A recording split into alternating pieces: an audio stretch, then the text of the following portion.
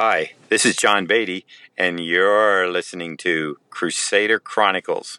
Read them all. Good job, John. I'm proud of you. I'm proud of you, Jared. You're listening to Crusader Chronicles episode 52, featuring Amazing Spider-Man number 196 and X-Men number 125 from June 1979.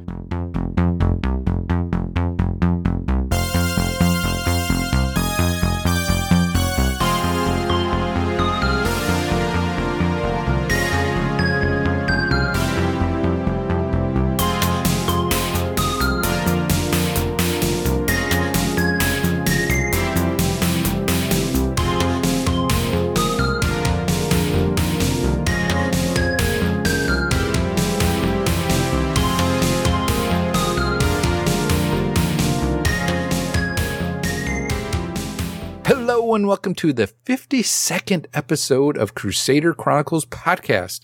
I'm your host, Pat, aka DJ Christatos. Crusader Chronicles is a podcast that will journal the comic book issues read chronologically by the release date from my comic book collection, either in digital, in a trade, or from the many long boxes stashed away in my basement. Each episode will provide short recaps, reviews, and ratings of the issues for this release date. The goal is to keep me actively reading through my collection and having some fun along the way, talking about the comics with my friends. And speaking about my friends, let's see who's here joining me. As always, we have Jared Albrick, a.k.a. Death Probe. Thank you, Pat. Thank you. Spoiler warning. One of our episodes tonight, someone's going to get news that someone is dead. And then the other one, someone's going to get news that someone's alive. So it's an up and down roller coaster tonight.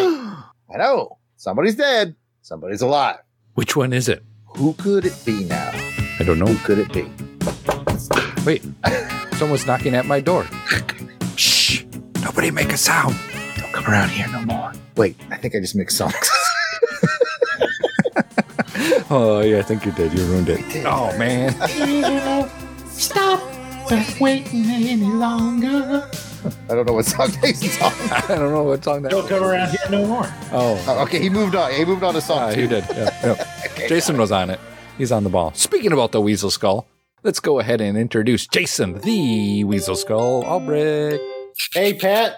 Thanks. It's good to see you again. Good to see you, fellas. You all need to get your back down into the danger room because you suck. You all suck. You suck. I'll tell you what.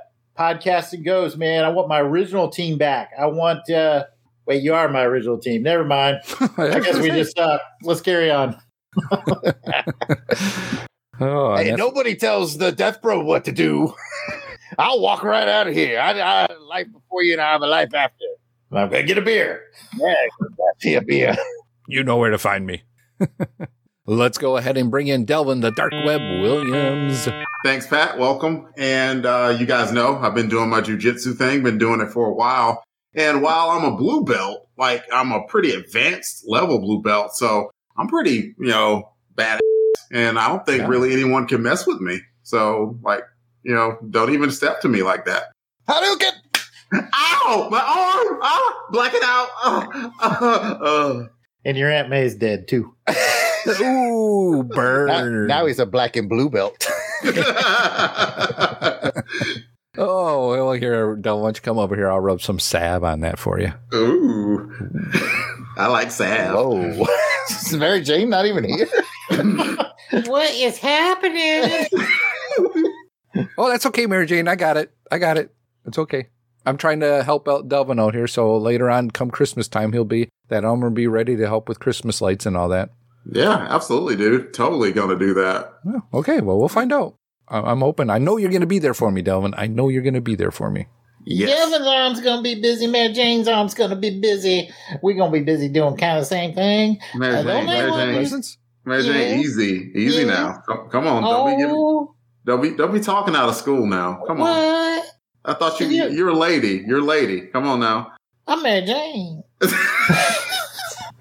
Right, you are, Mary Jane. Right, you Somehow that wins every argument. I don't have a counter. That's for sure. But I'm Mary Jane. All right. Well, while we ask Mary Jane to kindly leave the room, we'll go ahead and take a quick podcast promo break, and we will be right back.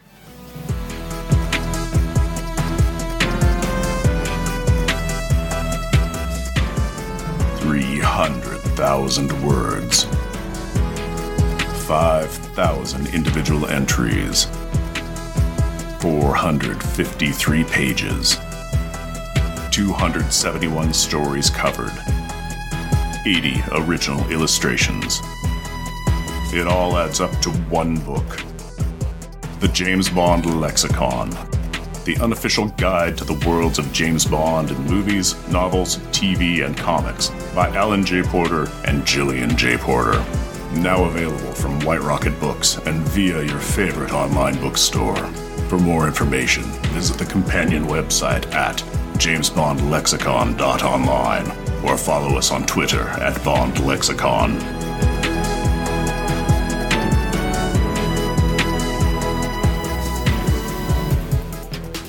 Welcome back from the break. Now let's get to the first featured comic for this episode, and it's Amazing Spider-Man number 196. Woo! We are just 4 more away, or 4 till we hit 200. Wow. I'm looking forward to that story. The credits for this issue is provided by Mike's Amazing World of Comics website, and it is from Marvel. It's got a cover date from September 1979, but its on-sale date was June 12th, 1979. Cover price, 40 cents. Writer and editor was Marv Wolfman. Ow. Penciler, Alan Milgram. Inker is Jim Mooney and Frank Giacoa.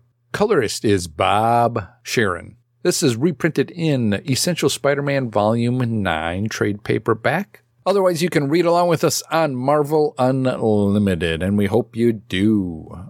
Cover credits go to penciler Keith Pollard and inker Alan Milgram. And speaking about the cover, let's get a cover description from Jared. The Marvel Comics Group banner is red with black letters, dark black, too dark to see. And Spidey is standing in his yellow corner box, ready to put his web shooters down because he can't use them anymore. The Amazing Spider-Man logo is white with green highlights with the webs, even though he can't use them anymore. The main action doesn't really have much action. It's a somber scene as Peter Parker stands at the foot of Aunt May's grave. Apparently, he's put Aunt May in the ground. The background is filled with a red-inked Spider-Man, like a cold black cloud coming down. He's clearly in the throes of agony. Knock, knock, knocking on heaven's door. Hey, hey, hey, hey, Knock, knock, knocking on heaven's door.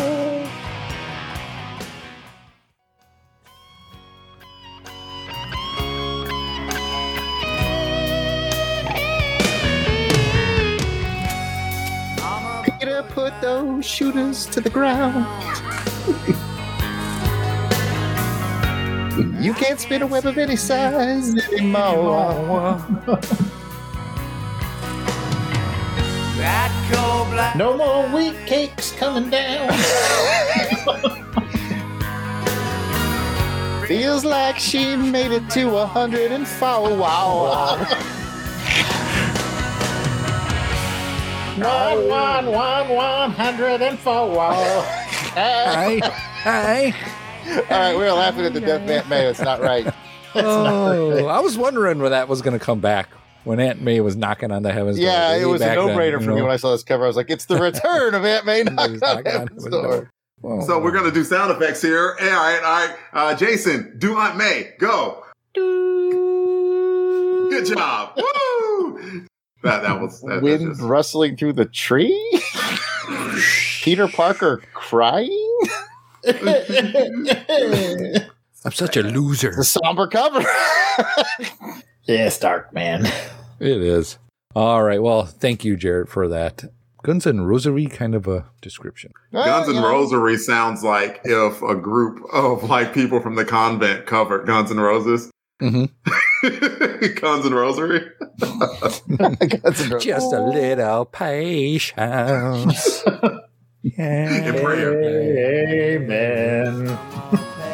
I've been walking the streets at night. And just in case Rob Kelly's listening, we do know that Bob Dylan sang the original. Just Yes. for the record. That's true. That's true. All right, well, let's go ahead and get to some quick cover thoughts, and we will start with Delvin. Not much to say. They definitely conveyed that something sad was going to go on. And if you look at the left line for May Parker, it looks like she was born in 1792. So she made it a good long time. And, you know, it was just time for the old bird to go. So rest in peace, Aunt May. That's all I got. So let's give it to Jason. Jason looks happy. He's ready to go. Okay, what do I like about it? And dark, somber cover. The little tree is a good effect there. The Spider-Man silhouette raising his fist to the sky is kind of cool. Yeah, with Peter just looking defeated there. Yeah, good somber cover. I mean, technically, it's really good. It's not exactly a pick-me-up, but, I mean, it looks good. I'll pass it to Jared. Yeah, poignant cover. I like the red ink Spider-Man in the background doing like the con. Yeah, it's just I don't know, not much else to say about it. It's well done. Just kind of a bummer, Pat. Yeah, I'm definitely feeling what you guys are saying here with the kind of bummer of a cover, just making you feel like sad. And it's like, what's going on? Aunt May's dead. But I think the highlight is the Spider-Man silhouette there in the sky. I think makes it really pop out a little bit more here. You know what? Even if you look at Spider-Man in the upper corner box there, he's even looking sad in that one too. He's like, his head's all down. And well, no one has a reason to be happy here, I guess, you know? I mean, Aunt May's dead. She died at the tender age of 156. 156. Well, that's a good age to get to. Yeah. You know, so much life left to live. Yeah. She could have been a contender sometime.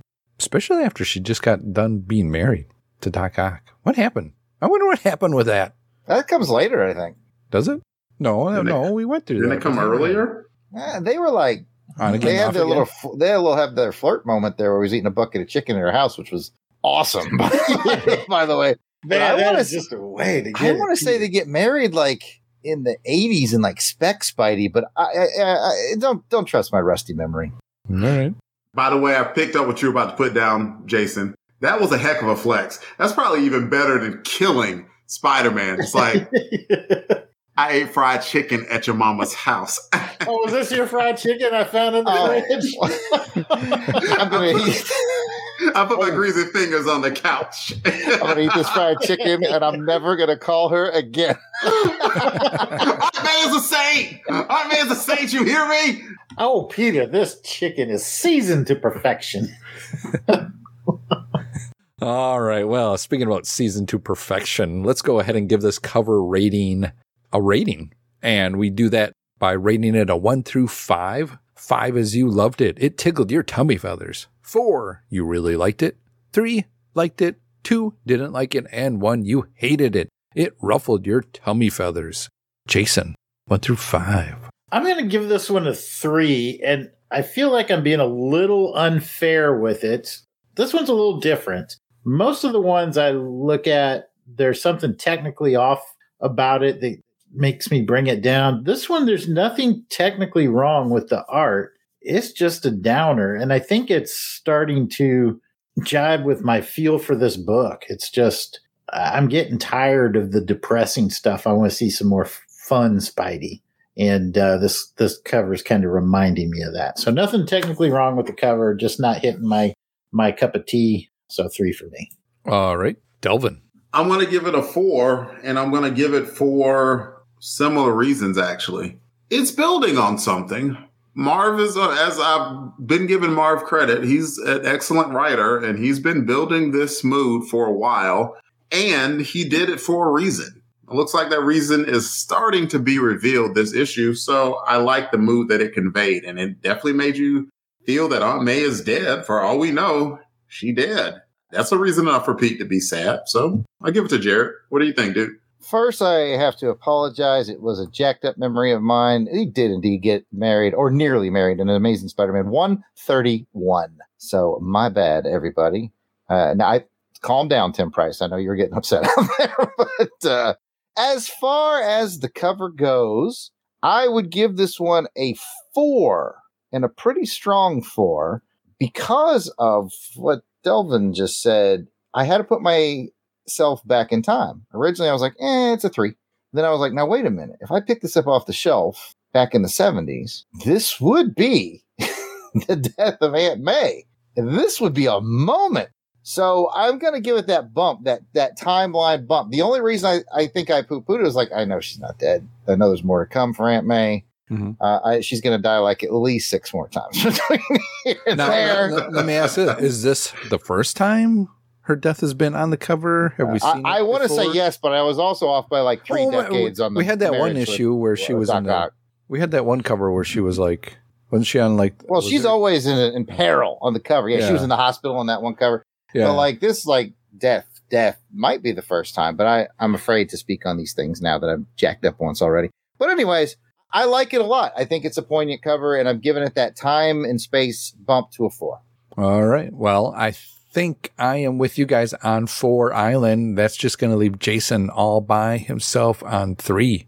Yeah, I'll have to just, be lonely over here on 3 Mile Island and contemplate what I did to deserve this. Yeah. We'll send you a bucket of chicken. Thank you.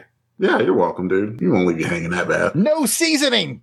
Yep. Oh, come on now. No, come on. Friends don't get friends unseasoned chicken. That's just wrong. That's what he gets on 3 Island. The low scorer gets no food. Never touch another man's French fries. Jason and I are riffing off of a movie called Men at Work at this point. Ah, there you go. All right, well, the cover ratings out of the way. Let's go ahead and delve into this issue with a story synopsis from Delvin. See what you did there. Let's go. While attending a demonstration in radiology, high school student Peter Parker was bitten by a spider which had accidentally been exposed to radioactive rays. Through a miracle of science, Peter soon found that he had gained the spider's powers and had, in effect, become a human spider, a Spider-Man. Stanley presents The Amazing Spider-Man.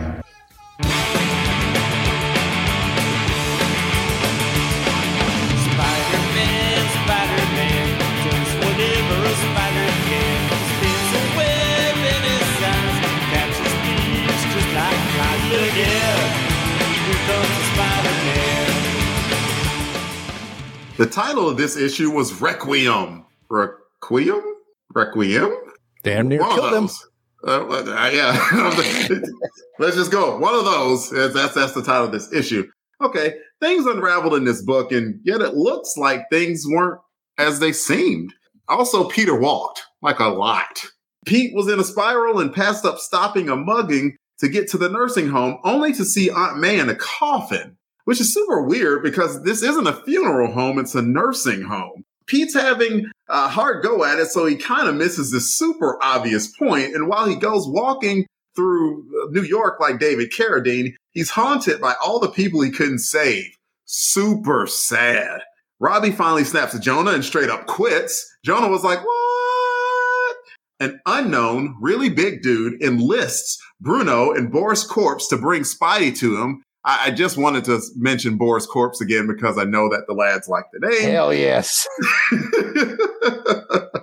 Back to Pete, where he goes back to the nursing home and confronts Anna Watson, who also doesn't notice that they aren't at a funeral home, but this time Doc Reinhardt triggers the Spidey sense.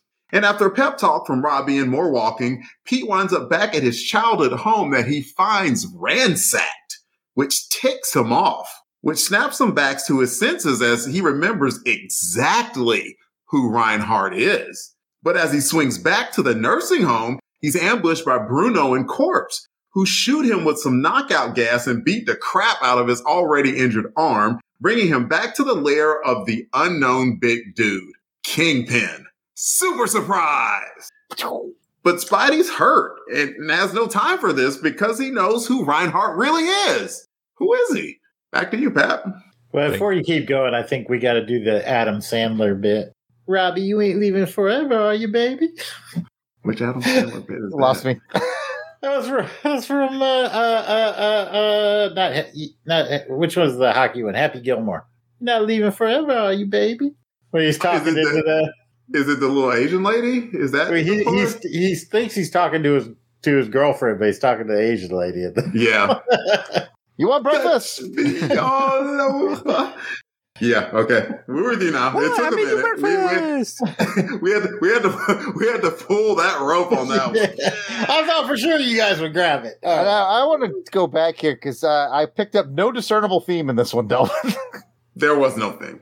Oh, okay. So you just apologize to us and the listeners at this time, please. Son of a Come join me on 3 Mile Island and think of your sins. You know what? I will. But I'm bringing seasoned chicken. I'm stealing it from 4 Island. I'm bringing it to 3 Island. Yeah, we got all the seasoned chicken over here on 4. I stole it. That you can eat. I'm sorry, listeners. I couldn't think of anything. I was like, it surprised me there. She did, and feet walked a lot. What theme do I have here? I had no theme. I closed my eyes only for a moment. Now my arm is numb. I actually know where he's going with this. I'm ashamed to say. Close my eyes. Only for a moment. Now my arm is numb. I got you now. Okay. My dreams pass before my eyes, a curiosity. Dust in the wind. Oh, poor May is dust in the wind. All right, well, the Same old song. Okay, sorry, Pat. Go ahead.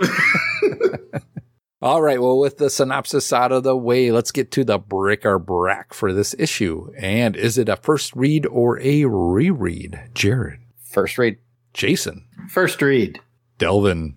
I think this is a reread, y'all. I'm sorry. Oh. I'm just a downer all over the place. So now I'm gonna take like a piece of that chicken. I'm gonna go to 2 Island now because no one really likes it. Jared's leaving. He's giving up. He turns. Jared, come back, dude. Come back, son of a. Jared's left the podcast now. Oh my goodness, I'm so sorry. Now I'm gonna lick all the seasoning off your chicken. Dang it! This day we'll throw it over at you. This day is not turning out well for me. Son of a gun. It is a first read for me, but that doesn't matter anymore. Sad rainbow. Sky, I can go twice as high. Take a look, it's in a book. Reading rainbow. Reading rainbow. Now let's go ahead and get into some highs, lows, or what does for this issue. And we will start with Jared. High, low, or what the? Boris Corpse, man. I cannot get enough of this cat. I love everything about Boris Corpse. So he is definitely leading off a high for me. I love Boris Corpse. What a great name. I love the way that he's sort of like the Jason of villains, got his big words and things like that. So Boris He's got Corpse. his attitude. I like it. I like his attitude. I like his moxie. I want to know like if he's still around in modern continuity or like what is he up to? I'm quite taken with Boris Corpse. Yeah, I mean, if Marvel's done with him, give him to us. We'll do something with him. I'll write a 50 issue straight of Boris Corpse. We are looking for a new roommate to help out here at the LBC. So maybe Boris might show up. Oh, wait a minute. Did my check not clear? What's going on? Says Zoran Industries on it here. That's legit. It's legit. It's a company from the 80s, but, we were big in microchips, blimps. I thought Walken left us a while ago. What is he still doing here? We haven't even made a decision yet, guys. I come and go. Who keeps letting him in? We said we were discussing walking in this episode, not walking. Yes. Oh, now I'm embarrassed. Yeah. Take my leave of you. Thank you. Bye now. Bye, Chris. For the record, Delvin referred to as Christopher Walken, so I feel like this is a I just gave up. It took 25 years. You wore me down. You broke him. You broke Delvin. I'm too tired to fight. All right, Delvin, give us a high, low, or what the? Who the heck is Reinhardt? I'm going to pass that around. I'm taking the show, Pat, for a quick second. Any theories as to who Reinhardt is?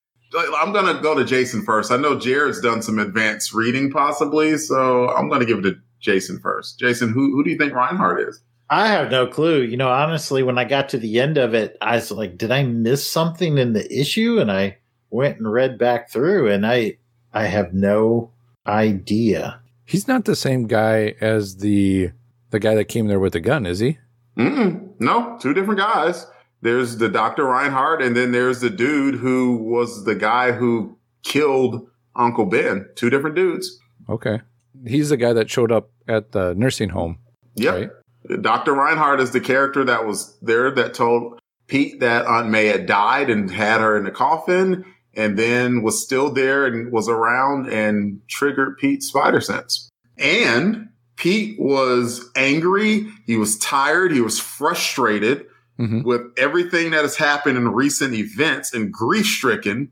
So he just pretty much ignored his common senses. But once he got angry and saw his childhood home was completely obliterated, he snapped back and he said, I know who Reinhardt is, and went right back to the nursing home to find him. Jared, you got any ideas? I have plenty of ideas. I don't remember from reading these back in the day. We're still in, first read territory for me. Yeah. Here's some things I know. Dr. Reinhardt, possibly a madman, possibly a genius. Either way, is going into that black hole. Cygnus in. Damn it, Jason. Damn it. I thought I was playing off of you. I thought we were giving. I wanted to get in, through, and beyond worked in there. Okay, sorry. Keep going. All right, shout out to all of our black hole fans, which had a villain named Dr. Reinhardt in it, by the way. But no, my theory right now would just be that maybe he's the guy who's posing as the Green Goblin. Yeah, the doctor. Yeah, at first I was like, well, maybe Dr. Faustus, because he likes to mess with people's heads. But I was like, this guy's not in a good enough shape. But then I thought, maybe that one guy who was posing as the Green Goblin, Dr. What's-His-Nuts. But yeah, I'm not going to remember his name. If Dalton doesn't remember, then I'm clearly wrong. But that was my only thought. I think I know who it is because I still remember who's going to be in 200. And I think that's who this dude is. Pretty sure. And if you paid any attention to my synopsis, I kind of gave a hint to it. So anyway, yeah, that's my taking the show from you, but also kind of a what the all-in-one. Looks like there's a big mystery at foot that Dr. Reinhardt is not who he seems to be. Jason, what do you got, man? One of the things I really liked about this is Robbie finally blowing up at Jonah. He's finally had enough. I have always really liked this relationship between the two of them, and I'm interested to see where it goes because Jonah realizes he's gone too far. He's pushed Robbie too far, and he has his normal Jonah blow up, don't come back, but you can tell he's going to be worse off without Robbie there. And then that really leads to that discussion with Peter, which I thought was a really good heartfelt moment between Peter and Robbie. So I thought that bit of storytelling was really positive, in my opinion. They did that back and forth thing that they normally do, but this time Robbie was like, I've had it. I've had it with your crap, dude. I'm out. Yeah. and I love it, like where, Jonah's usually loud and blustery. Jonah was like, oh. Yeah.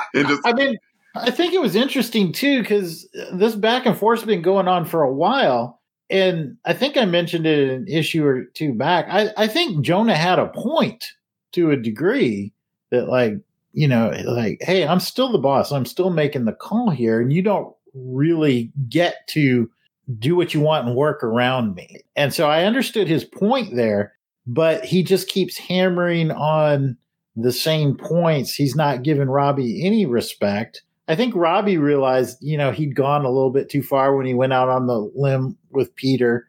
But how many times is he going to have to keep taking that? And this obsession with Spider-Man is interfering with the business of the newspaper. And Jonah's not an objective journalist. Robbie's right in that case. So they both have seeds of being right and having some frustrations with one another. But at the end of the day, these two are like they're like a married couple. They got to come back together. More like a friendship married, not married. Yeah. But the two of them are just so much better together, and they really need one another. And I'm interested to see where it goes. I'm going to agree with you there, Jason, on between the conversation between Robbie and Peter on the docks there. I think that was a very good character moment for both of them. And I think Robbie was actually working out the stuff he had to think through in his head. And him talking to Peter definitely helped him solve, or at least give him some more direction on where he needs to be and do. So I think all in all, this whole issue was good character beats for some of the main characters in here. Even I was surprised that Peter actually told Flash and Crazy Harry with the hair about what was going on, and finally kind of told them, hey, my aunt just died, and, hey, just leave me alone, guys. And they were like, whoa. What did Flash say? I feel like it just grounded dirt or something like that. Yeah, I mean, they are his friends. Yeah. Yeah, and they tried to be too. They're like, hey, let's go to the movies with us or something. Hey, Pete, still come with us. And I don't think he blew him off like he did before. At least I got to give it to Pete for telling him now how he was actually feeling, so they could actually understand where he was coming from. I think, again, you kind of have the theme like we were talking about Jameson and Robbie. You've got Peter, and his friendship has really been strained with that group recently. And some of that's Peter's own doing. And so I think there's a lot of this going on. And you're right. I think it spoke a lot about the friendship, that they still wanted to reach out to him, and they get frustrated when they think he's just pushing them away again. And when he says, hey, my aunt just died, that's like a game changer for the whole thing. And to Delvin's point, I think this is probably the game changer that's going to switch up and mix up a lot of relationships, and we'll start to see a lot of character progression, or at least I hope we will, in this book. Mm-hmm. All right, great conversation for the first round. Let's go ahead and get to second round. Jared, you got high, low, or what for the second round? I definitely have a new theory, because I'm sitting here looking at the pages and I'm like, who could stand like face to face with Peter and Peter not recognize him, but set off his spider sense? Now I'm leaning towards the chameleon, but that's just me. Anyways, for my, I guess it's a low. What happened to Keith Pollard? Once again, we've seen a lot of Keith Pollard with finishes by, and now we've got an Al Milgrom layouts with finishes by Mooney and Giacomo. What's going on in the bullpen that they just can't seem to put out? I mean, they haven't put out consistent A-team talent since Ross Andrew left the book. Okay, Al Milgrom and Keith Pollard, they are A-team guys, but you know what I'm saying? Like, cohesive, I guess is the word I'm looking for. I don't want to say no, they're not. Yep, Keith Pollard did other books or whatever, but like, you could probably name 50 artists whose art you'd rather see before Keith Pollard. And that's not diminishing the man, because I've given him compliments, and I'm not trying to put Mr. Pollard down by any means. And I would say the same thing about Al Milgrom as well. Like, you could be like, yeah, he's that dude who drew Deadly Foes of Spidey. Okay. Did he draw Amazing Spider-Man? Then I'd care, because, Amazing Spider-Man is the flagship book. And did he have an extended run there or something like that? But this artwork-wise is kind of B-team. I'm just going to say that. Within the realm of Amazing Spider-Man? Absolutely. Yeah, this is B-team Amazing Spider-Man art. We haven't recovered since Andrew and Esposito left. And I'm not saying the art in this book is bad. It's decent. It's passable. But again, I could tell that it was somebody doing layouts with inkers doing finishes. Again, and this has come up a lot lately. Does anybody know who's doing Spec Spidey at this time? Because Spec Spidey was just coming out, right? Yeah, Spec Spidey was new. I don't know who started. I can't remember. I don't know if some of the guys moved over or trying to get, now that they got 2 Spideys coming out. Yeah, when we're talking, let me go look at Mike's Amazing World real quick while we talk. I'll get back to you. Okay. Jason, high, low, or what for this round? I'm going to steal Jared's. Boris Corpse. I thought, man, this cat's got it going on. He's getting recruited by the Kingpin. I don't know what, I guess his contract's up with Felicia Hardy, I suppose. But she's dead. So, is she? I suspect no. Okay, so Boris Corpse is now an employee of Kingpin. Good for him.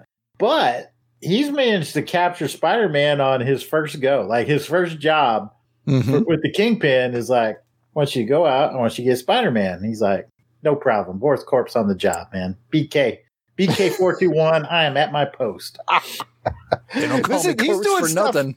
He's doing stuff that Scorpion couldn't do. Kingpin couldn't do. Kingpin can't do it. He's like, oh, you want me to get Daredevil too? I've got a time left on the clock here. Corpse, man. So I am all in. Come on, Kingpin gave him the tools. Kingpin just didn't want to do it himself. He had, you know what? Kingpin had probably a TV dinner, getting ready and cooking. He's like, you bring them back here in my house. He had the Swanson chicken and the roast beef. Kingpin's got all three. We know this. We know that. Well, I mean, Kingpin has made plenty of supervillains and like equipped them and all, but none of them have had this level of success as Boris Corpse. Right. Like there's been like a sinister 1, 2, 3, 4, 5, 6, and they can't beat Spider-Man. Boris Corpse out there in his first go. He's like, I bagged you a Spider-Man. Here you go. I'm hiring Boris Corpse. I'm just saying. Mm-hmm. I can hire for Department of Ecology. I'm hiring Boris Corpse. I'm going to contact Marvel and see if they do anything with his character, and if not, may I please have him. He's a kind of cool, kind of interesting character that we don't know much about but like you said, my man has no costume. Mm-mm. My man just walks around with his trench coat thingy and bowl cut thingy, and he's just a dude punching a clock, 9 to 5, getting S done. GSD, son. It's like he's almost like got a fisherman's cap on, like a black, or maybe an early version of a Kangol. I'm not sure, but either way, baller dude. Welcome to episode 6 of the Corpse Cast. So while y'all were corpse loving over here, I went to Mike's Amazing World and found out that... Just us in from the dark web. Breaking news now. Jason, you got one?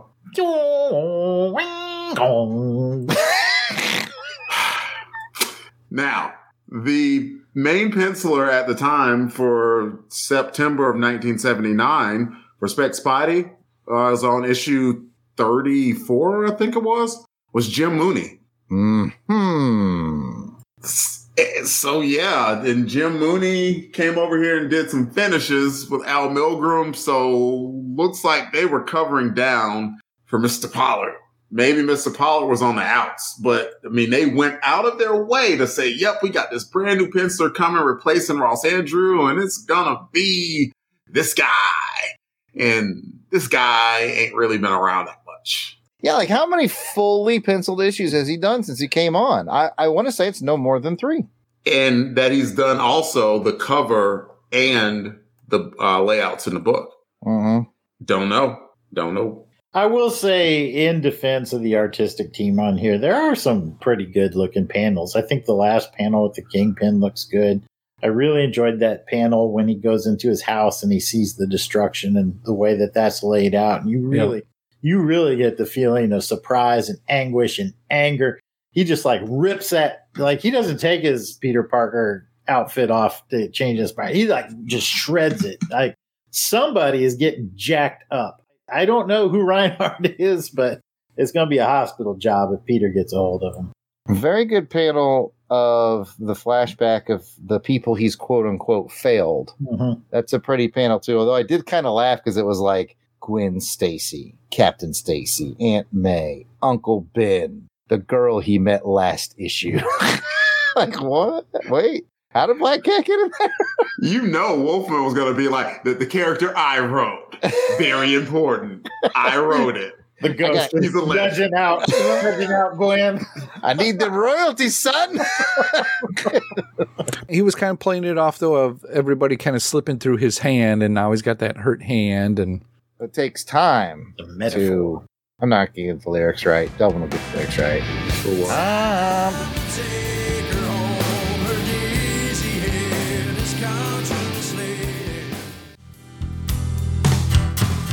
Take time, I'm gonna hand. I'd like to hear. I'd like to feel. Oh, yeah. You know, well, he's half the man he used to be. I just was unprepared. I'm like, Stone Temple, what? Yep. Yeah, I came on board late, too. Jared's hip with that. He's down with it. Yeah. Love Stone Temple Pilots. Probably the biggest fan on the show. Jared's a creep. It's Radiohead. No? It's also Stone Temple Pilots. Oh, so he got you now. I don't believe biggest fan. right, now I'm looking at it. Is it the same song? No, it's a different no. song. Different. Okay, I didn't know if they covered. Two different it. songs. All right. Good song though. Both are good songs. Welcome to Alt Rock Podcast, episode 9.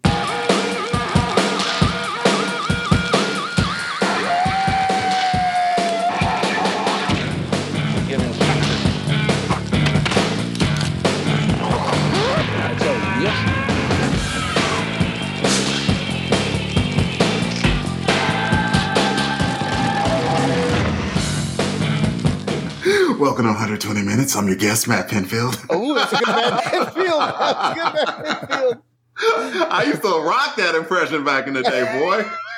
I haven't heard you drop that one since college. It's excellent. Flood of memories. Oh, that was good. That was good. All right. Well, does anybody have anything else on this issue? It is worth mentioning, at least this time, because remember when they were doing that build up with Len Wein and Ross Andrew and like, ooh, it's a big man. It's going to be Kingpin. It's going to be Kingpin. Dr. Faustus? What? Yeah, he's not a Spidey villain. You a bad Kingpin. And this time, like big man's been lurking. Yeah, big man lurking in the shadows, and it's the Kingpin. It's like, oh, well. What's up, Jared? Correct me if I'm wrong. I'm going to try to help the listeners who may not have been with us as long. Last time we saw him, he supposedly drowned in the river, correct? Kingpin? Yeah. Then wasn't there a big battle at the pier with his son, and Kingpin ended up going in the drink, and we never saw him again? That's what I'm thinking. I think we've seen Kingpin kind of twice. One was the fake Kingpin, right? That was when it first started. Yeah. That was like 150. Yeah. Sweetums. And then we had the one. Remember one because it had a big. The cover had a big Kingpin purple. Oh yeah, yep. I think they fought at the docks, and I think he went in the drink, and I don't think we've seen him since. Yeah, I think you're right. Right. So he's all soaking wet and waiting to get at that Spider-Man. He's been brined, ready to be baked. It's going to be delicious. I got a question. What do you have to give Aunt May to make her pass out like that? And Peter not, is that Aunt May actually in the coffin? We don't know. We don't know. Drug her and put her out or what, We are assuming that she's dead. They haven't given us any hint that she isn't dead, other than the doc said that in order to get Uncle Ben's murderer, can't remember he's got a name yet, in order to get him off of his back, they came up with the idea of faking her death. But right now, for all we know, she's dead. Man, I don't. Maybe it's a mannequin, like a Madame Tussauds wax job or something. Could be. I just wonder, when I saw that, I'm like, man, she looks pretty kind of dead there. But well, mission accomplished by the bad guy then. I just mean, come on, Pete. You didn't even go up until, I can see Pat poking the panel. Am I duped? Is she duped? Trying to dupe me here? Come on, what's going on? I think they're trying to dupe us, Pat. I think they're trying to dupe us. Well, I guess we will find out when we get to the next issue next time around. But why don't we go ahead and get into our silly Spidey moments for this issue? And I think this one might be a little tough one for everybody. So let's find out. Jason, what is your silly Spidey moment for this issue? This is a hard one to pick a silly Spidey moment. I guess it's got to be Flash Thompson when he says that he feels like dried mud or something to that. Something like that. Some dirt or whatever that was. Yeah, ground dirt, I think. Ground dirt. Ground dirt. What was that?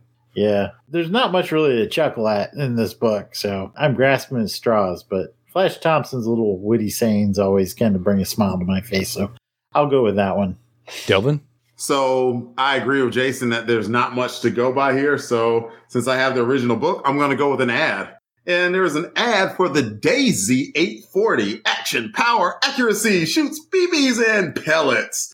And Johnny Unitas is advertising it? Why? Why not? I'm a football player, so naturally I'm going to be selling BB. He's a straight shooter. Sure. Yeah. Right? I mean, then again, it's better than O.J. Simpson, right? Well, it was O.J. Simpson and Pete Rose in the same ad. Right. That was just yikes and yikes. This was just more like weird. Yeah, I'll leave Pete Rose alone. Leave Pete Rose alone. He never killed nobody. Charlie Hustle never killed nobody. That's all I got, Pat.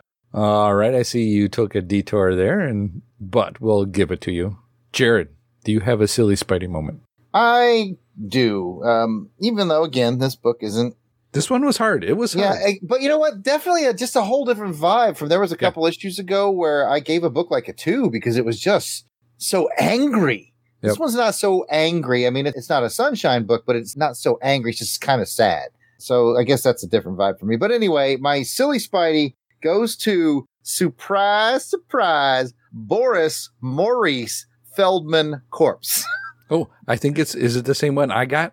Excellent, Bruno. You are every inch the savage Neanderthal I knew you'd be. Yes, I laughed at that one. That was mine. That was mine too. So once again, Boris Maurice Feldman Corpse. Superstar. I hope they change the title of the book to Boris Corpse and the Amazing Spider-Man. I will also give Corpse the advantage because it was semi-funny, and I use it as a bit where Bruno was trying to beat up on Spidey like a regular dude. It's like, dude, his arm's hurt. Target his arm. And sure enough, he started hitting, and Spidey was like, ah! Boris Corpse, man! Yeah, Captain Obvious there. Yeah, and it made Spider-Man black out. Spider-Man's a powerful dude. It made him just straight black out from the pain of his shoulder. No so that was smart. No gimmick. Just no weapons, just Boris Corpse. Maurice Feldman Corpse. Dang right. I picked up what you were putting down there. Yeah. Thank you, sir. Yeah, that was the same one too. When I got to that part and he said, I'm like, man, this guy has got the lines here. All right, well, a silly Spidey moment out of the way. Let's go ahead and rate this issue. And it's a 1 through 5 for this issue. 5 is you loved it. It tickled your tummy feathers. 4, you really liked it. 3, just liked it. 2, didn't like it. 1, you hated it. It ruffled your tummy feathers. Chafing. I hate it when you like go scratch forward and then you go back and it's just, man, I can't have my tummy feathers ruffled like that. It's got to be like one way, you know. If you're gonna rub it one way. Whoa! All right, whoa. Pat's a genie in a bottle, baby. You know, just like what's the name? You rub me the right way. Johnny Gill. Johnny Gill. That's who we up. Yeah. I went like Christina Aguilera. I knew that one too. Yeah. If you wanna get with me, there is a price to pay. I'm a genie in a bottle. Finish it, Delvin. Gotta rub me the right way. All right, Dylan. 1 through 5. I forgot that. I forgot I didn't rate it. We've all gotten lost at some point tonight. I don't judge you. Singing Genie in a freaking bottle. Okay.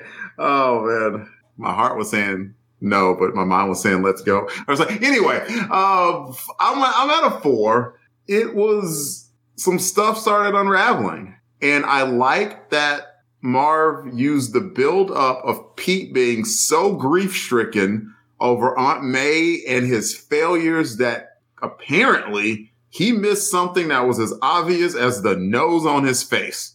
And we don't even know what it is yet. Pete does. We don't. And so I'm interested in seeing what that mystery is. And then he's got a big mountain of a man and a classic foe standing in his way of going and possibly stopping the bad guy Reinhardt and maybe saving Aunt May, who may or may not be. And he's down to one good arm, too. And he's down to one good arm. So he's got some challenges ahead of him. It's some interesting buildup going on, and I'm digging it. So I'm at a 4. Jason. I'm kind of comfy here on 3 Mile Island. I think I'm going to stay here for a minute.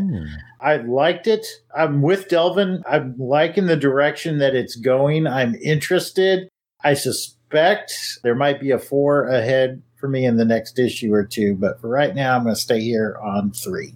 Okay, kind of cautious. Jared? I'm going to go with the 4 again. I liked it. I like where it's going. I like the mystery. Who is Reinhardt? You know, I'm a sucker for those mysteries. So, and, you know, good showing by my boy Boris Corpse. I don't know if I mentioned him on this episode or not, but solid 4. Once or twice, Jared. All right. Once or twice.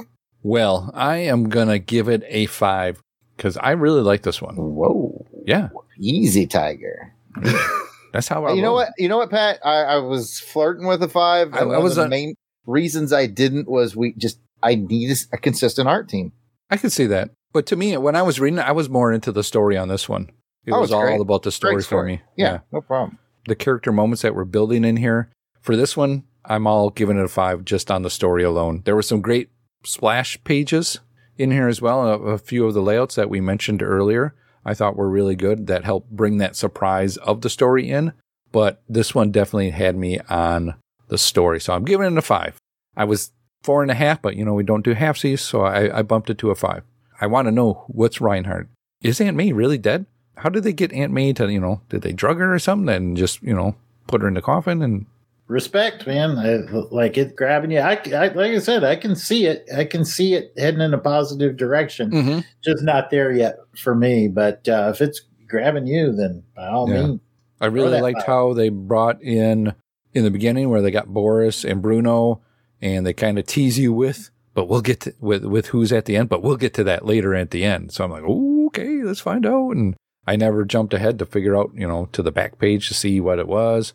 Just reading along. So they had me on this one. All right. Well, with the ratings and all that out of the way, that's going to bring us to the end of this part of the show. You got a comment or a question? Send us an email at contact@longboxcrusade.com or make a comment on the Twitter, Instagram, or Facebook page. And we will be right back.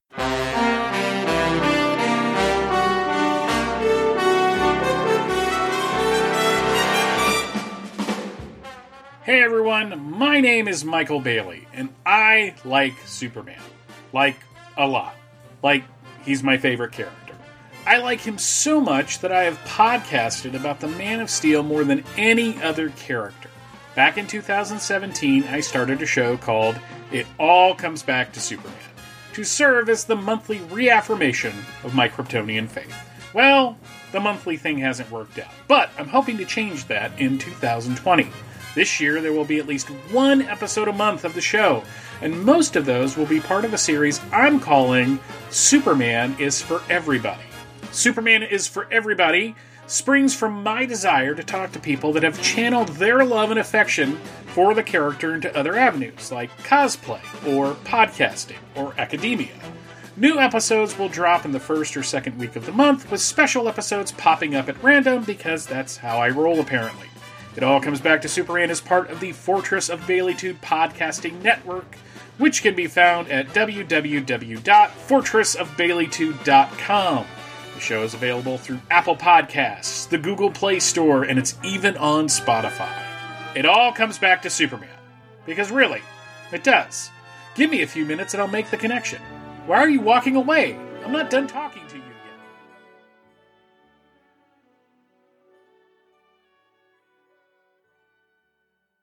Welcome back from the break. Now let's get to the second featured comic for this episode, which is determined by our Crusader Club members. Club members get to vote on this segment using the online poll only available on the Longbox Crusade page at patreon.com. As always, we want to thank our Crusader Club members for voting to help determine the programming for this show.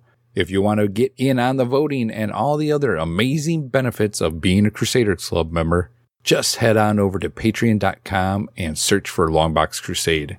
You can join in for as little as $1 a month and help determine which each episode's second feature will be. For this episode, the Crusader Club members, and with some help from the Twitter friends, selected X-Men number 125. The credits for this issue are provided by Mike's Amazing World of Comics. Publisher was Marvel. The cover date is September 1979, but its on-sale date was June 1979. Cover price was just 40 cents. Editor was Roger Stern. Writer is Chris S. Claremont. Esquire! Penciler John L. Byrne. Inker Terry Austin. Letterer is Tom Orzechowski. And we are graced with the Color Bad colorist, Glennis Wee. Yeah. Woo! Best thing that's happened this entire episode. You can read along with us in reprints in Classic X-Men number 31, Essential X-Men Volume 2 trade paperback, or on the Marvel Masterworks Volume 37 of Uncanny X-Men. Also, you can find it in the Uncanny X-Men Omnibus Volume 1 and over on Marvel Unlimited. And we hope you do read along with us. It just makes it fun, and we want you to comment on it as well. Let's go ahead and get into the cover. Cover credits go to penciler Dave Cockrum and inker Terry Austin. And speaking about that Cockrum cover, let's get some rock hard cover description from Jared. Get that rock hard Cockrum appreciation. All right. The Marvel Comics Group banner is orange with black letters. The floating heads of Wolverine, Colossus, Storm, Banshee, Cyclops, and Nightcrawler are in the purple box. Just headshots, so I can't tell if they're wearing Wranglers.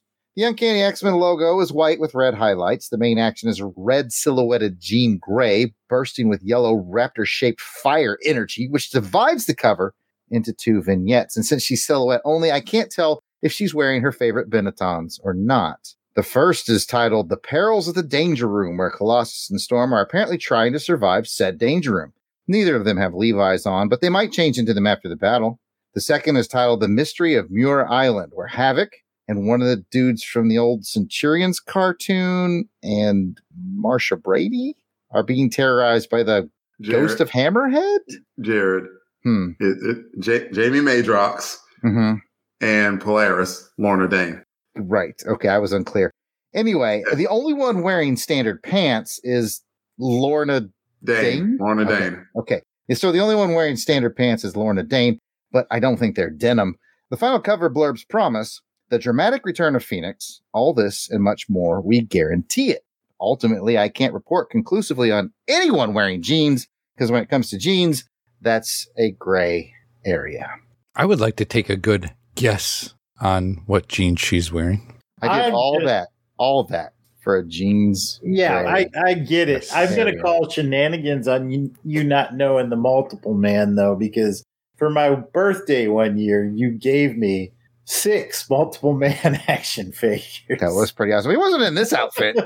No, he was in a different outfit. It was a little bit different of an outfit. It was funny because I went and I found like all these X-Men figures on clearance. They're like, I don't know, maybe 50 cents a figure, new and packaged, but they were all multiple man. And I was like, well, why the hell not? Why would you not buy all the multiple man figures? So I bought them all, gave to Jason for his birthday. So I have all my multiple man figures. It's like Stormtroopers, man. Could those multiple men fit in the Sky Striker? You could probably fit one in the Sky Striker, I think. But I have Ace in my Sky Striker right now. Let's, got to keep it proper. I think we've wandered too far afield from the appreciation for the jeans gray area. No, we were trying to save your. Well, I think what happened is maybe you guys didn't get it because I got it. Did you not get what I said? Oh, you said a guess. I got the guess jeans. Yeah, okay. Yeah. But I was going for a jean gray. Mm-hmm. We got it. Because we got it, Jared. Just know that no one's getting in between me and my Jordache jeans. What's great about that is the entire time I was writing it, I was like, I'm going to build to the stupidest joke I've ever done. Yeah, you wrangled it up all right. So we'll just leave that right there and move on. All right. Well, with that cover description out of the way, let's go ahead and do some quick cover thoughts. Because a gray area means you're unsure, and it's we got it. Okay. Like a phoenix, this joke is trying to rise from the ashes. I see Jared's name is on the list to ask first, so why don't I go ahead and go, Jason? What's your cover thoughts on this? I feel like this is a little bit of a cheat cover, as I look at it. Having said that, it's a really good one. I like the Colossus pose down there in the danger room, the little vignettes there. And, it looks like we kind of did the minimalist approach there with the Jean Grey Phoenix that's kind of predominantly on the cover. So it looks like it was hurried a bit, but still the way that it's laid out and designed makes it look pretty cool. So I think that'll sum it up nicely from me, and I'll pass it to Jared. Don't worry, I won't try to sell you on that joke again. All right, so what I like about the cover is the striking Phoenix fiery bird, boldly proclaiming the return of Phoenix. That's cool. That's good stuff. Like Jason said, kind of a corner cut with the silhouette. And I like her measurements are clearly 34, 11, 47. Yeah, she's on that thigh, master. Whoa, so watch out. Only if she's 5'3". Well played. Well played. I was going to say that, and I was like, nah. And then Pat said it and got laughs. So now I regret not saying it. But yeah, I mean, it's memorable because of that striking return of Phoenix. But like artistically, it's middle of the road. So I'll be interested to see how the scoring falls out. And I'm interested to see what Delvin has to say as he enters into the Jeans Grey. You know what? Just pass it up. Yeah, Jared, you should button it. Definitely. Oh, Zip it. Zip it. Yeah, I'm not going to crack any more jokes like that. I'm too fly for that. no. Oh, okay, You're I'm ready. keeping that one in your back pocket.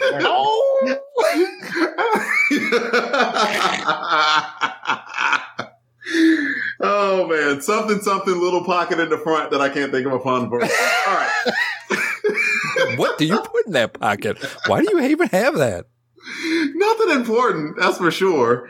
All right. I kind of like it. I mean, it is kind of a cop-out cover, but the Phoenix emblem and that striking yellow with Jean Grey in the middle, you know, kind of in that Quantum Leap pose almost, it's cool. And it makes it striking to at least pay attention to. So that saved what could have been kind of an ordinary cover. I'm surprised with John Byrne being the professional artist that he is and as quick as he is, that they still have Cockrum even still doing the covers because he hasn't penciled the book in quite some time. So I'm interested to know why Byrne didn't do the cover art. Or maybe I know Cockrum left under some kind of weird circumstances that Cockrum's like, well, I'm going to at least do the covers. And like, can we be cool with that? And they're like, yeah, it's cool. I'd be interested in knowing that story. I think that it was that Cockrum was having trouble making the deadlines. Because remember, Cockrum was good to go when they were bi-monthly, but when they went monthly is when it shook up. And I suspect you're right. I think they were like, hey, I can't keep with this pace. John's going to do it, but why don't you stick with covers and, you know, kind of happy medium. I think you're onto something. And it seems like that arrangement is working better than whatever the heck was going on over at Spidey at the time. Yeah. Definitely. I'm going to agree with you, Delvin, on this one. This with the Phoenix in the middle and the Phoenix fiery bird kind of just shooting out like there. This is an eye-catching cover just on that symbol there alone, I think. And with the colors of them, how they kind of play off of each other on this. I really like it a lot. The two side vignettes, it's all right. And you get a lot of word blurbs here as well, too, to kind of draw you in to see what's really going on with this comic. I want to read it. What's happening? All right. Well, with our cover thoughts out of the way, let's go ahead and get into some cover ratings. And just as a reminder, it's a 1 through 5. 5 is you loved it. It gave you a ring to swing from. 4, you really liked it. 3, liked it. 2, didn't like it. And 1, you hated it. It turned you into a little Magneto baby. Delvin, 1 through 5. 3.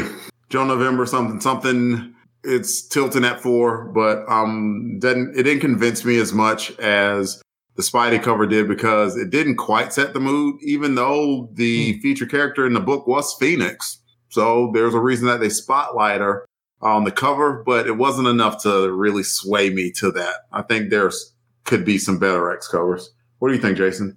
I'm with you. I think I would be a huge hypocrite if I gave this one a 4 after giving that Spider-Man one a 3.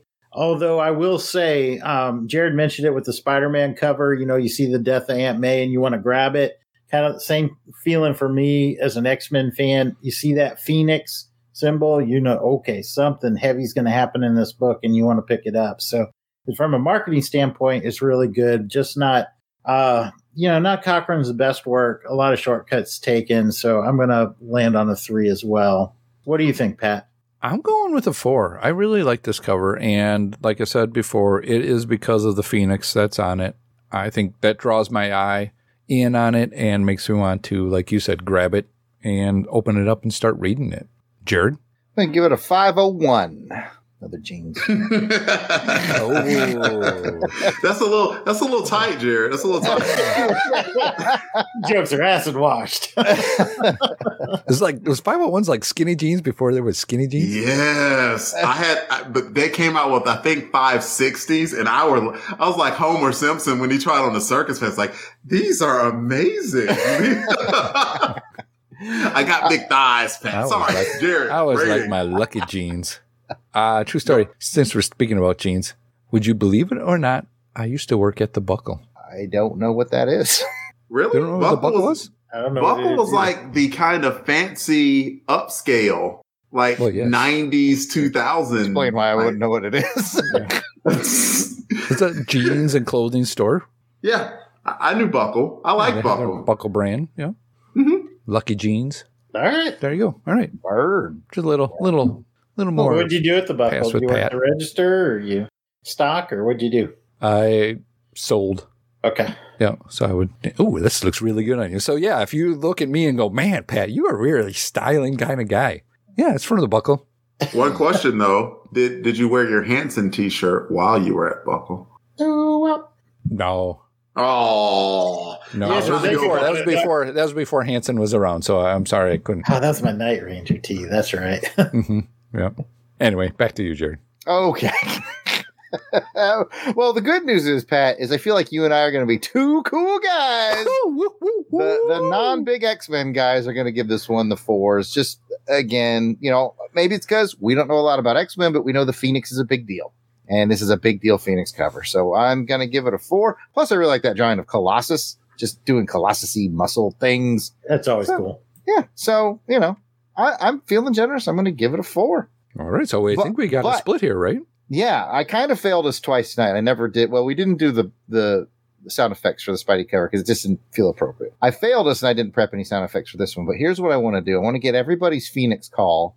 And then, Pat, what I need you to do in editing is to overlay all 4 of us to get the perfect Phoenix call. You know what I'm saying? Okay. Yep. Boom, boom, boom, boom. So prepare your Phoenix calls, gentlemen. I am Phoenix. Nice. That's on the overlay. That's going to sound sweet. Oh, Maybe I can have just Jason scream that in the beginning and then and then the overlay. more of us all together. It's going to sound wonderful. Back to you, Pat. All right. Well, let's go ahead and get to the synopsis for this issue. And it is brought to you by Jason. Cyclops, Storm, Banshee, Nightcrawler, Wolverine, Colossus, Children of the Atom, students of Charles Xavier, mutants, feared and hated by the world they have sworn to protect. These are the strangest heroes of all. These are the X-Men. Stan Lee presents The Uncanny X-Men.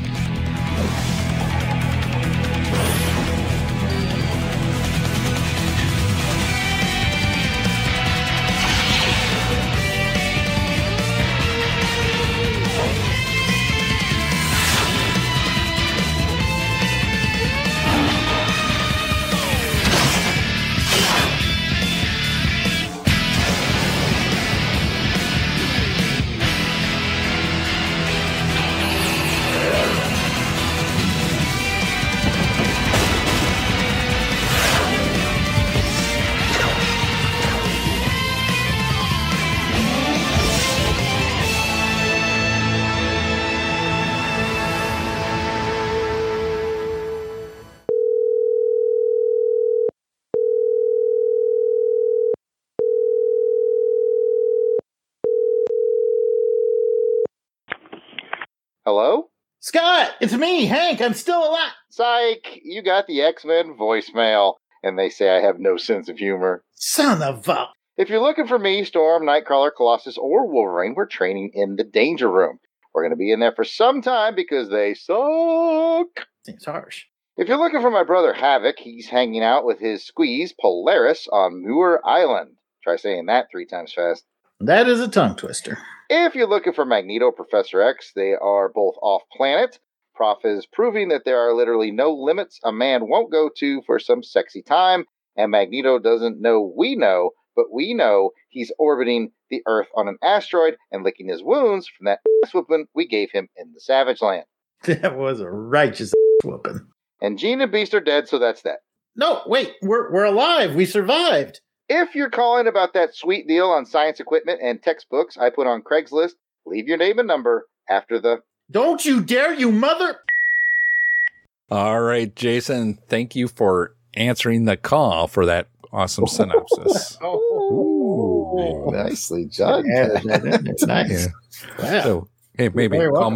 me lately. Call me lately. Doo-doo-doo. If you'd like to make Call a joke, me. please get with Pat and try again. Here's my number. Call me maybe. Call me maybe. All right. Well, speaking about handing out some numbers, let's get to the bricker brack and find out, is this a first read or a reread? Delvin. First read for me, Pat. First read for me, Jason. It's a reread for me. Sorry, fellas. Jared. Inconsequential first read. Man. I'm just going to be here on 3 Mile Island all night long, aren't I? No seasoned chicken. It's cold. It's starting to rain. Ugh, I can't believe it. All right. Well, with that out of the way, let's go ahead and get to some high, lows, or what does for this issue. And we will start with Jason. I think overall, I guess the thing that I'll pick is high. I'll start it out with, I'm interested in the Moira Island story. It's interesting to see Jean and them testing her powers. We're starting to learn a little bit more of her abilities. We're starting to get a little bit more concerned with just how powerful she is. And we're getting more concerned with how, reckless isn't the right word, but how comfortable with that power she's starting to feel. And that's making the team nervous. It's making us nervous. And I like how they're beginning to layer that piece of the story. I'll pass it to Delvin. Well, we can also add that not only is she becoming more powerful, but she doesn't even realize that she's being manipulated. Good point. Yes. And that looks like it's going to have some pretty dark consequences. And they only mentioned the name Jason Wingard. I'm pretty sure I know who Jason Wingard is, but the readers might not. So that's a mystery as to who has been manipulating Jean Grey behind the scenes to kind of unlock the, let's just say, dark side of Jean. It's interesting. It is very interesting. That's only one of the mysteries that's afoot. We're going to go to an unusually chipper Jared now about his comments. I finished this issue. Whoa. Hello. That's at least a 3. Sorry. Maybe wait, that's what I got to redo that. I got to get this redo. Wow. Yeah, it's the official wow of the LBC now. I think this is, maybe we might have to change first read or reread to read it or didn't read it. Didn't finish it. Did you read? No, Did you read or not read? It's been a long time since I didn't finish one of these. We are referencing the recent Long Box Crusade episode we did for the Marvel Marching Society. That one I did not finish. That was a Claremont one, but that's way down the line. Anyways, okay, so I'm going to take us once again through a low to high roller coaster in my round one. My low came content page 13. Jean Grey has sprung into action and she turns a corner into a world gone decidedly mad. What has happened to me? I'm in this Victorian clothing, and I was like, we are about to have a gosh damn mind fight. And I was like, Claremont, because you know how I feel about that. But then we didn't. We did not have a mind fight. And to echo Delvin, there was a lot of cool threads going on. You know, what's going on with her powers? She's getting a little power hungry. There's some manipulation going on. And dodging that mind fight bullet, those are all big highs for me in round one, Pat.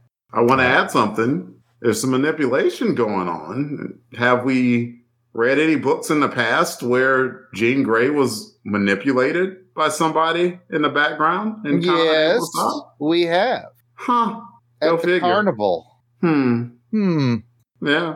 Comic Reflections. Fancy that.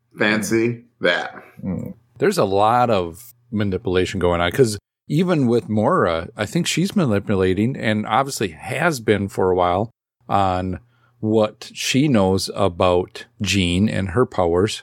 Both her and Professor have been not so upfront with her on it as well. I agree, Pat. To be fair, how do you say to somebody, you could be a complete, like, world-ending threat if your powers ever go out of control? Like, you might want to groom someone into that. I got to give him a little bit of credit on that, you know? A little bit. But couldn't he control her enough? Part of the problem is we'll discover along the way is he tried to. And to Delvin's point, they're going to wish they had told her, you are a world-ending power and you have to know this and be able to control it. And instead, they try to circumvent that. Mm-hmm. And that does not work out so well. Yeah. The other thing that I liked was the artwork in here. Super great artwork in this issue, helping to tell the story. Lots of great pictures of Jean and the transformations that she's going through. I thought how he kind of spit it that she can change her clothing from just thinking about what she wants and it just changes. I'm like, wow, that's pretty cool. I mean, I would like that. You imagine the jeans she would be able to wear? All the different jeans, but yeah. Gray, like they said though, man, world-ending threat. She can basically change reality. Yes. That is crazy powerful. Pat, you and I saw the Dark Phoenix movie. We talked about it on Podcast. Mm-hmm. So yeah, that's kind of cool. That I know it's not my turn, but go ahead. I get now like why the Phoenix Saga is a landmark in X-Men, because all this time we've been reading, I've been like, I don't really get it.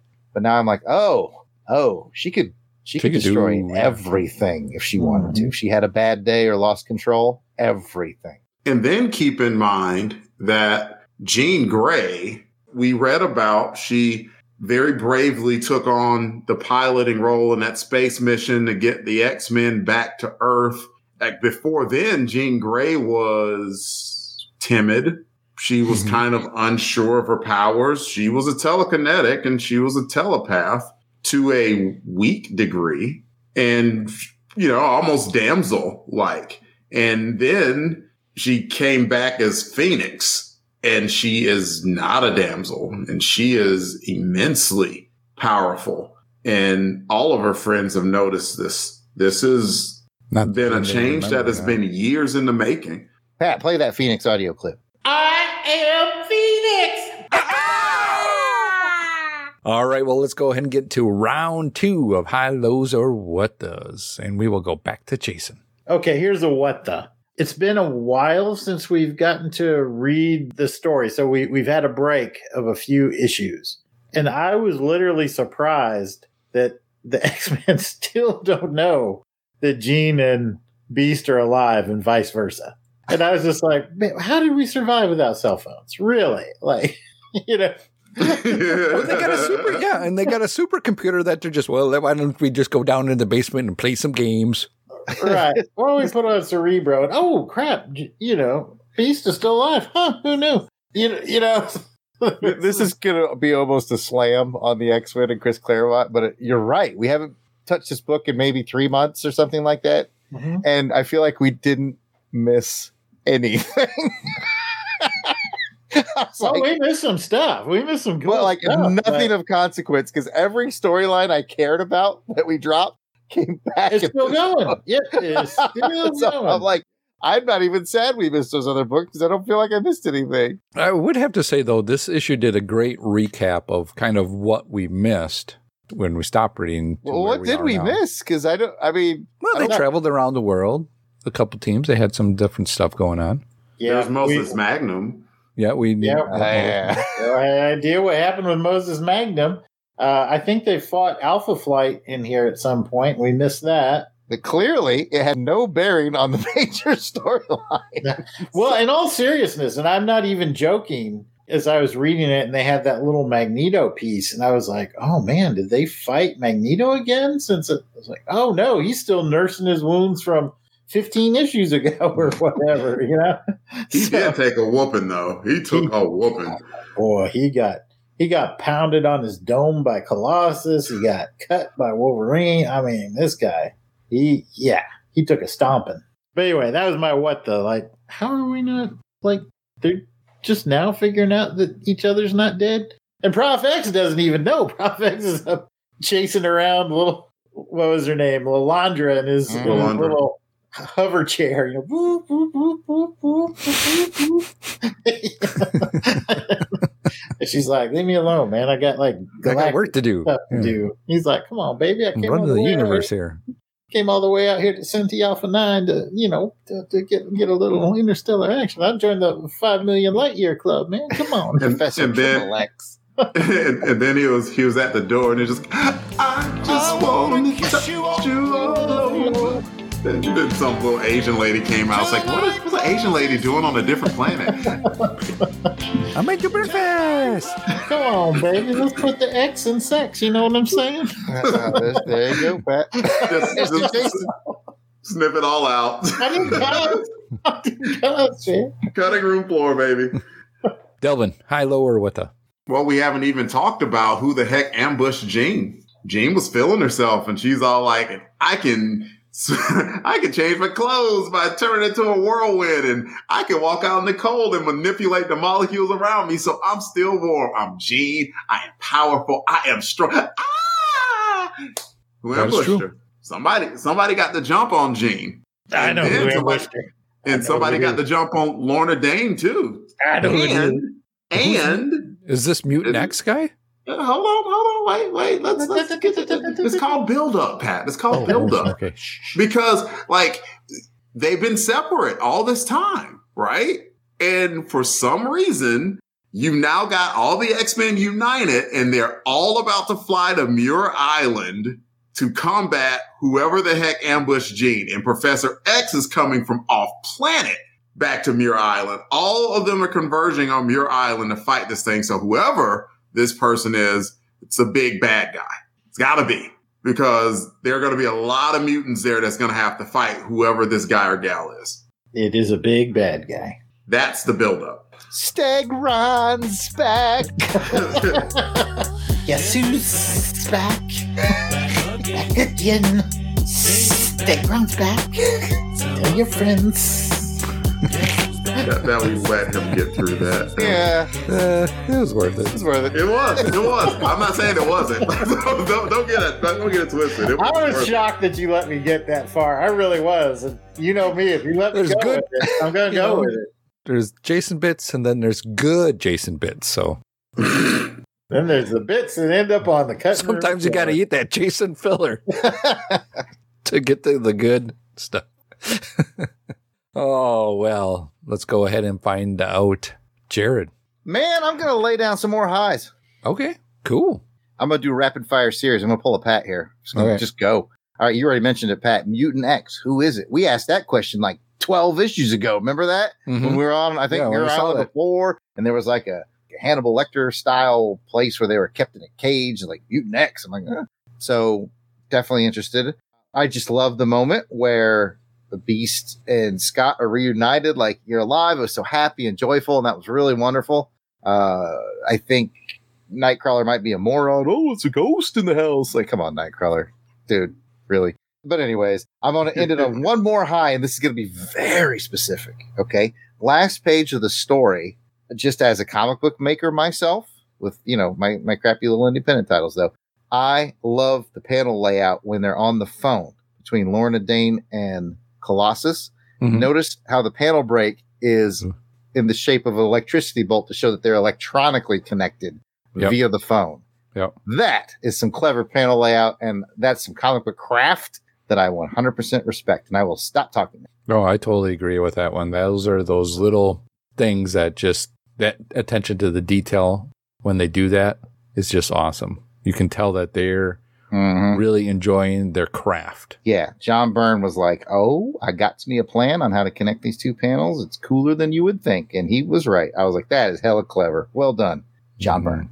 Back to you, Pat. My I want to know more about the Hellfire Club and who this guy is. I don't think we've had, at least in our reading of this, we have not gotten to the Hellfire Club.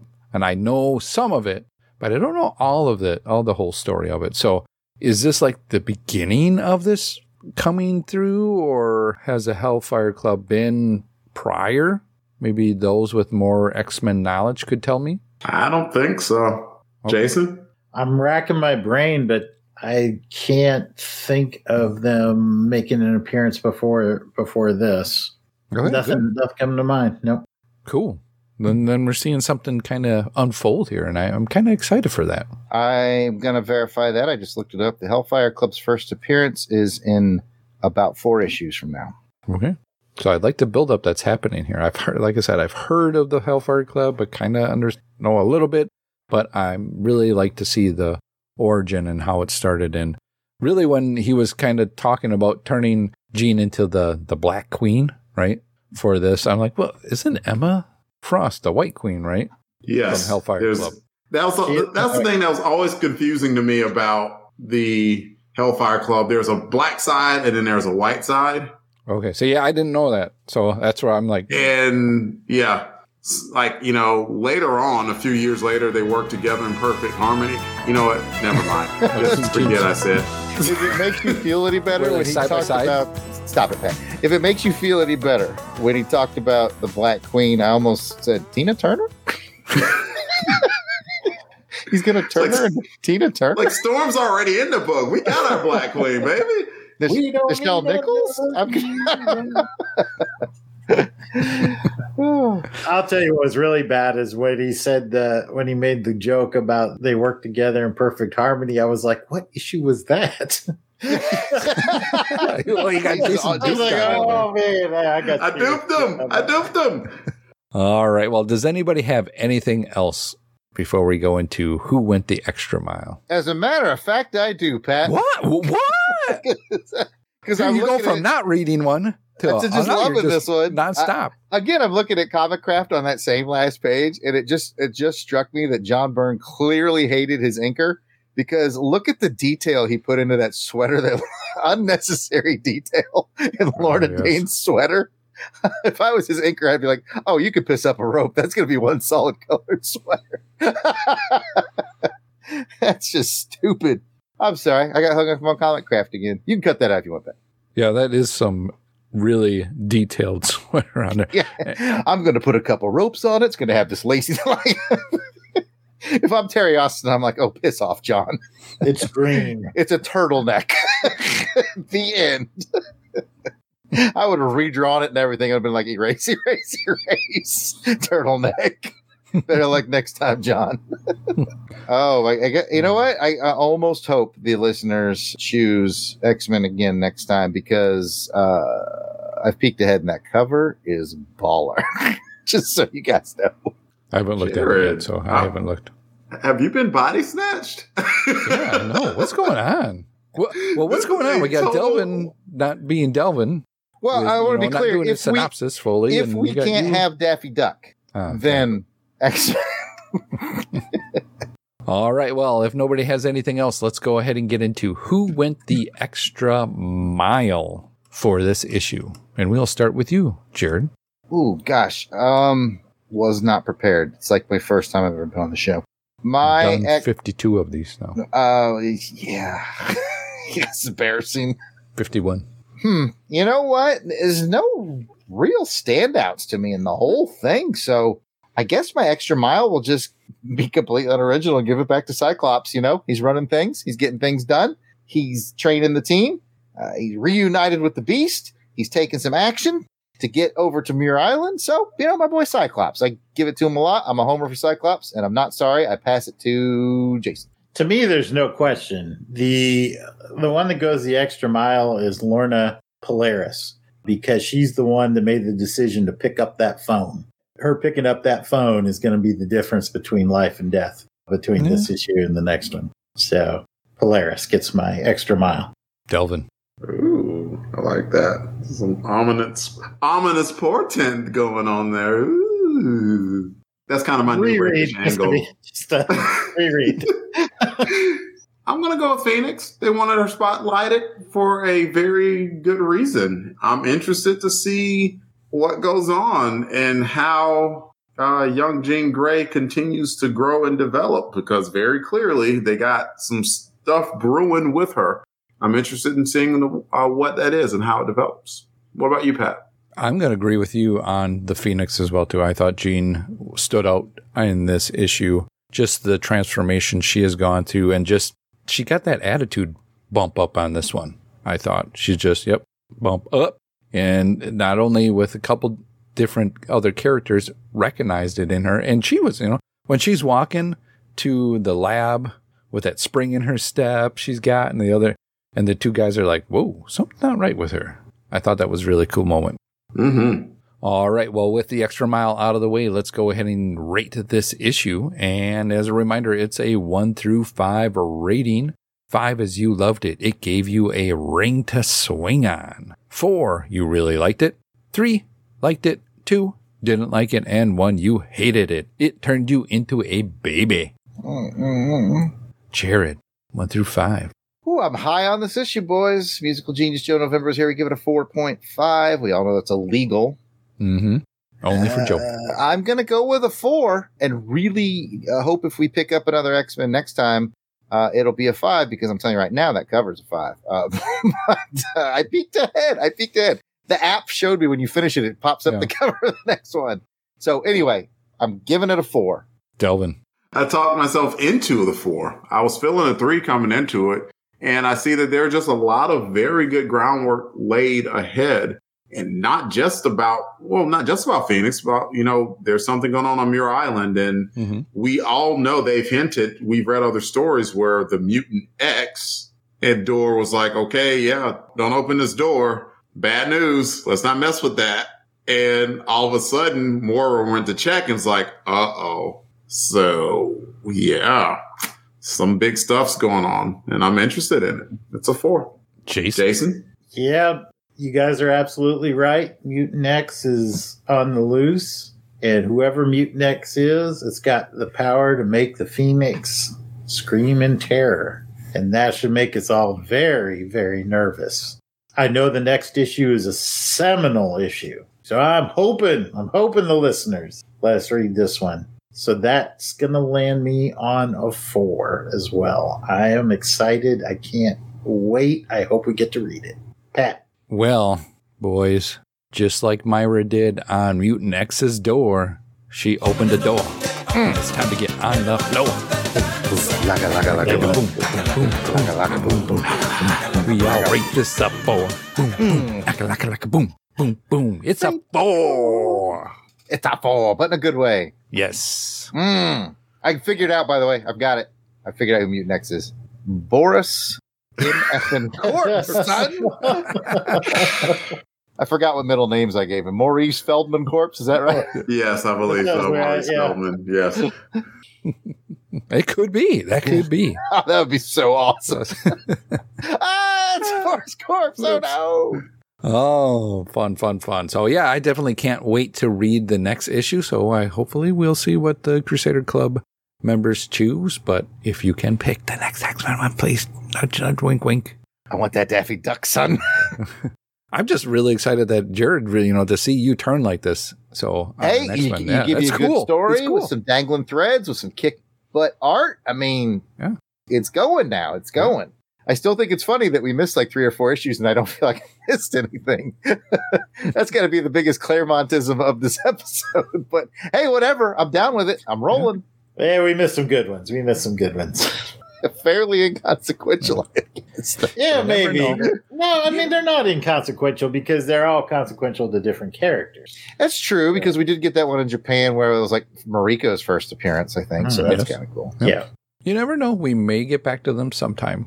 And I'd love to know more about Moses Magnum PI and when he moves to the island and gets the Ferrari. Yep. Moves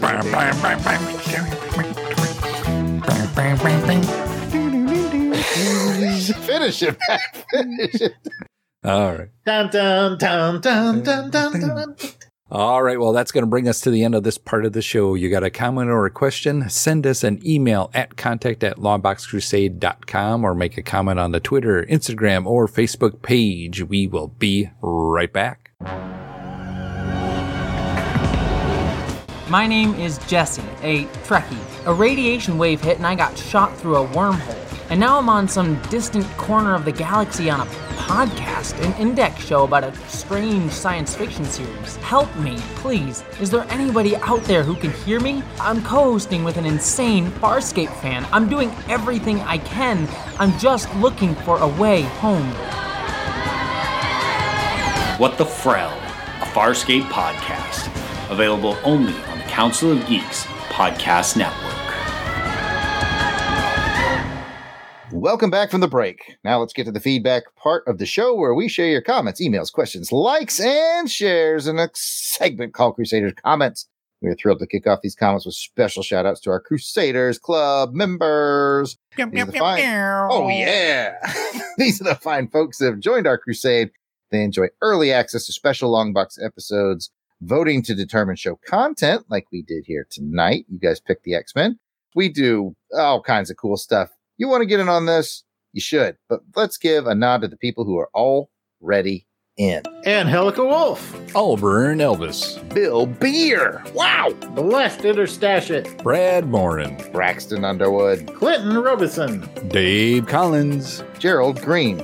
Greg Van Leuven. Kathleen Bright. Mighty Mark Hatherley. Jeremy L. Jim, don't squeeze the Jarman. I still like, we're jumping. We hope you like Jarman too. Everybody can have their own different version. That's true. Joe Thomas. John Watson. John and Maggie. Jose Pollo. Joshua Strickland. Maxwell Traber. Michael Wagner. Miranda W. Paul Hicks. Rick from Jeff and Rick Present. Rob Morgan. Ross Michaud. Ryan Daly. Samantha Maney. Sean Urbanski. Steve Cronin. Tim Price, come on down. And Toronto Cop. If we missed anyone on our list, we apologize. Just remember, we record these well in advance for release, so if you're a recent edition, we'll add you soon. But no worries, you can let us know we missed you by sending an email to contact@longboxcrusade.com and we'll fix it. As a reminder, you can become a Crusaders Club member by going to patreon.com/longboxcrusade for as little as $1 a month. You'll get access to the amazing world of Crusaders Club. Unless you're Jason, come check it out. If you don't have any extra scratch laying around, but you want to help us out here at LBC headquarters, you can take a moment to write a review on iTunes for this podcast, or you can help Pat decorate at Crusademas. I recommend iTunes route. Just give us What? Okay, yeah, I'll take the iTunes. All right, just give us a rating and a review on iTunes. We'll be happy to read it on an upcoming show. And speaking of good feedback, let's get into our social media likes, shares, and retweets from episode 49, where we were back in March 1979 talking about Amazing Spider-Man 193 and Star Wars number 24. And Delvin, go ahead. Aguiar Silva. And we keep leaving our wallet with El Sedano. We got to get it. Got to get it. Angel Seppi Santos. And Alaka Fetty Wolf. Anthony Harris. Bill Schmidt. Blair Ching. CB Dave. Chad McFarland. Chris Leiden. Chris at BTO and Bad Books. Let it roll!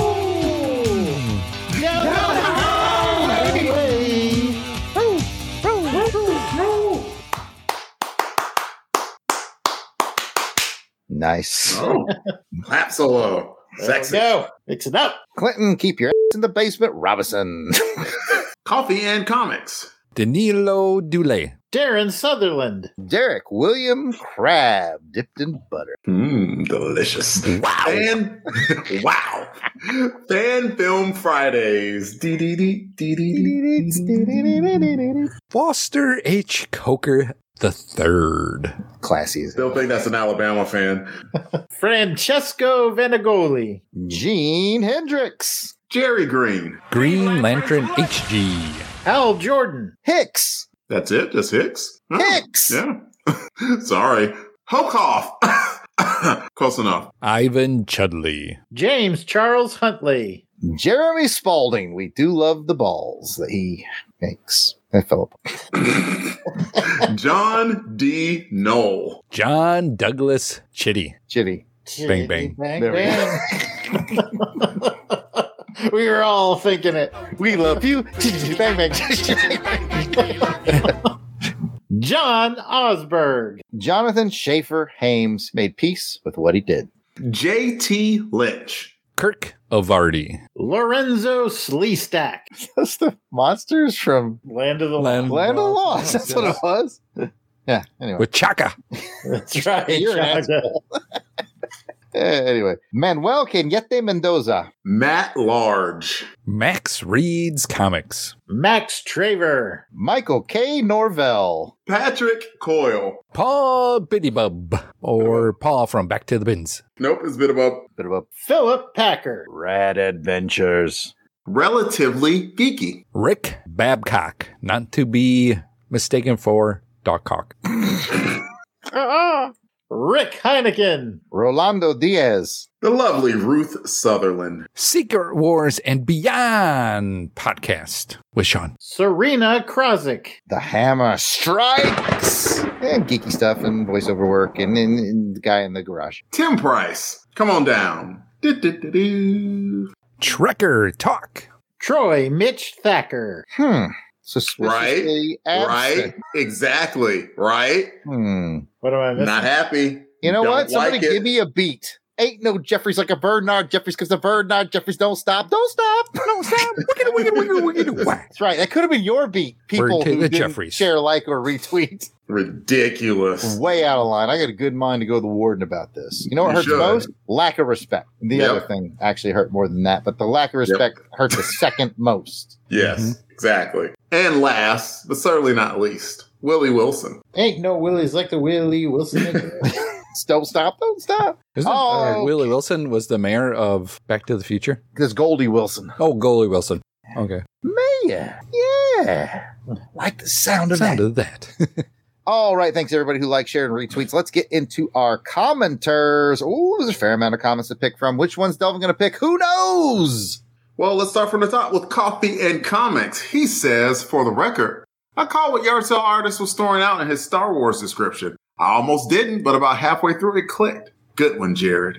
Good one. You remember what you said, Jared? That was the one where I did the cover description, and it was all Alec Guinness movie references. It was a tough one, so that is mad props for him to get that one.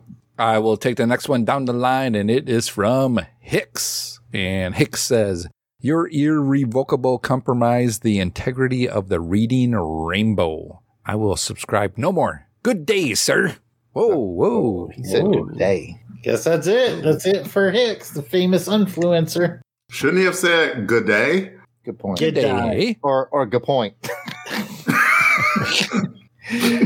Up is down, down is up. So I'm thinking sure he'll be right back. I hope so. We need him. We need his jolly beard in these parts. Oh, yes. Well, I'll just keep this rolling with a comment here from Tim Price, the Podcrasher. He said that he heard some supervillain plotting against one of the Crusaders. He's not sure which one, but his name was Taco Bell, if that helps. Feels aimed at me. I was going to say, I think it could be aimed at any one of us. Not Delvin. Not me. I'm out on Taco Bell. Well, unless it's a villain who wants to fight the person who doesn't like him, then it would be Delvin fighting the Taco Bell. Interesting. All right, I'm going to pick one up from, I think this is first time commenter Green Lantern HG. He says, great episode, guys, and hey, what an awesome guest. But if someone can explain to me this, did Peter let himself get punched by Ned?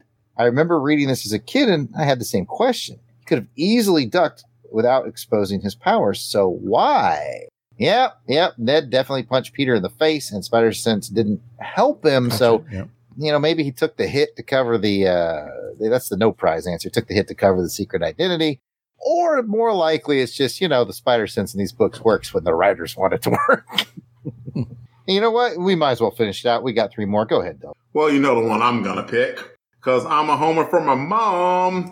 And also Angelica Fetty Wolf, who's an awesome person. She says, one of the best intros ever, bringing in the class with the dame. Yeah, we've done that before. I think it was on, did we use that on a Majesty's Secret podcast, or did we use that? No, we used it on another Crusader Chronicles about a year ago, right? On Mother's Day. Mm-hmm. Yep. It comes around in the rotation. Yep, I thought it was awesome and lovely then, and I still think it's awesome and lovely, and I absolutely am a homer, and I'm not ashamed to say it. If anybody listening right now wants to do a front bumper for us, go ahead and do it and send it in. We'd love to have them. Absolutely. I'll put a cool little music track with it like I did for the Dame, and hey, I'm so-and-so, and you're listening to the Longbox Crusade Network. It's really all you got to do. We'll make it happen. Everybody loves the Dame. So anyways, thanks to everyone for the follows, likes, shares, comments. We appreciate your friendship and helping spread the word about our podcast. Pat, bring it home. And that's going to be the show. Be sure to check out the website longboxcrusaderchronicles.blogspot.com, where the post will be made for journaling this crusade. I want to thank Jared, Jason, and Delvin for joining me on this episode. But before we go, let's find out where the listeners can find us on the internet. Delvin. I am on Twitter at DEE_RAY1977. Jason, where are you? You can find me on Twitter as Weasel Skull or as Jason Albrecht on Facebook and Instagram. Jared. I am at Yard Sale Artist, Twitter, Facebook, Instagram. It's all at Yard Sale Artist. I'm at your local Wendy's. Pat. And you can find me on the Twitter at Christatos01. And I'm glad you asked, Jared. Pat, very quickly. Yes. Wendy's nuts. Good point. Nuts. Good point. Yes. I like the nuggets instead. Yeah. Regular or spicy? Spicy. Have you had deep fried nuts? I have not. I have not. I will need to try Wendy's nuts. Wendy's nuts in sauce. Put Wendy's nuts in your mouth. They just melt. And they'll melt like butter. Oh my goodness! We got the sauce dripping down my mouth right now. I did Anyway. that. I did that to us. It was you. That was all you. I'm so tired. I got to get to bed. Pat, these nuts. Look, it's a bit, and I'm a professional. That's right. You don't just leave He's a professional D's bit maker. hanging out there and not saying No. I mean, and then someone would have heard it, and they would have been like, "Is this the Long Box Crusade?" I mean, there was obviously a D's nuts joke. It has to be said. You can hang a curveball right there, and somebody right. I mean, I saw them. You just can't dangle that out there, right? You can't dangle these nuts out there, like because I'll knock these nuts out the park. You know.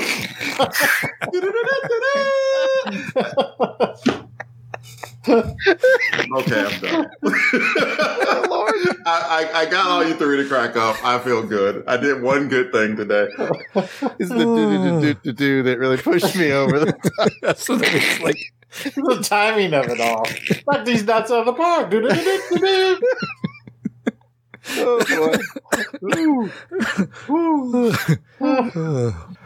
Calm down. All right, here we go. Okay, here we go. Almost done. And if you want to interact with us via live chat and be entered to win on some free stuff on our live raffles, join us on our next episode of Doing It live stream on YouTube the second Sunday of every month at 3:30 p.m. Central Time. Check out the Long Box Crusade on YouTube. Please subscribe to our channel and click the bell so you will know when we go live with a reminder notification. And we've reached 100, boys. Woohoo! Ow, ow, ow. That's pretty awesome. That is awesome. Cool.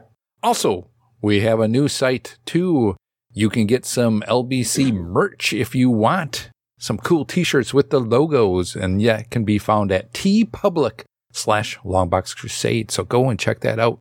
Get yourself a shirt and support the show. My Action Film Face-Off shirt just came in the mail today. Cool. I've got a Saturday Matinee Theater shirt, and I'm awaiting my Action Film Face-Off shirt. Sweet. Thank you for listening, and we hope you enjoyed this episode of Crusader Chronicles. You got a comment or a question? Email us at contact@longboxcrusade.com or leave a comment on the Longbox Crusade Facebook, Instagram, or Twitter page at Longbox Crusade. Until next time, take care, and please join us on the next episode as we continue on the crusade to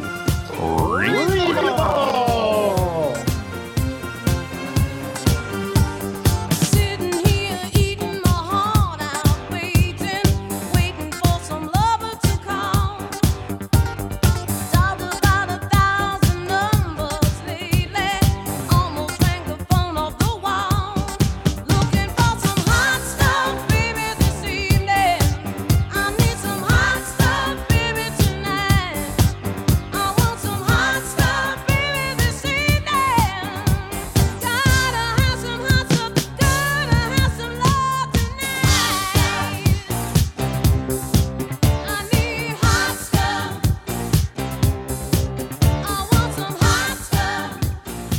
The intro music for Crusader Chronicles is provided by musical genius Joe November. Check out his SoundCloud at JOSEFLIN99. You won't regret it. All songs, song clips, and characters discussed are copyright of their respective copyright holders, and no infringement is intended. We are just fans that like to share our love of comics.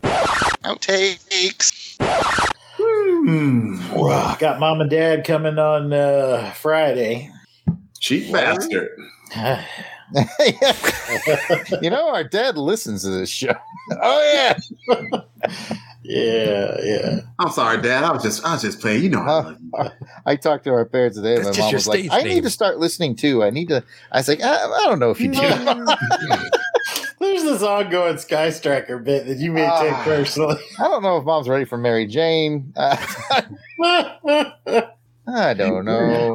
Ain't nobody ready for Mary Jane, baby. Ready or not, here I go. Fire. Oh my God. Oh man, she makes the Christmas party though. Just like this, I was like, it occurred to me that I have a truly like vivid mental image of what the Longbox Crusade Studios looks like at Christmas time. I know. And it occurred to me, I'm like, this is not a real thing. Like, I had this mental image of what it looks like. Yeah, somebody take that trash out. Oh wait. Like, I have a truly mental image of what it looks like, and I was like, wait a minute, it's not even real. Yeah. We're here. Yeah. Because mine, there's like a couch, and then you've got like two side-by-side love seats. Exactly. Like, winging, and then there's, the fireplace is there. Yeah. The tree's off to the right of the fireplace. Yep. And then Little stockings hanging from the back behind us is the hallway leading down to Fully decorated. Yep. Sean's old room. I'm not sure myself. who's decorating it, but I think it's Pat. I mean, I know I ain't doing it. That's for sure. I think it's MJ as we are sleeping. She's still up putting on the little. Deck the tree with lots of molly. I don't think that's how the song goes, Mary Jane. Oh no, I heard it all wrong. That explains why Santa's reindeer doing loop-de-loops around the house. Now above the fireplace, we have a nice picture of Sean up there. One of those painted ones, elegant ones of him just kind of standing there and look like a scotch in his hand. yeah. Wearing his kilt. Like, I was gonna say no pants, but yeah, kilt. Well, you can't tell. Yeah. He's like going like this. Hey. The artist has signed the portrait at the bottom, and then he's written under it, "What was it before you changed it?"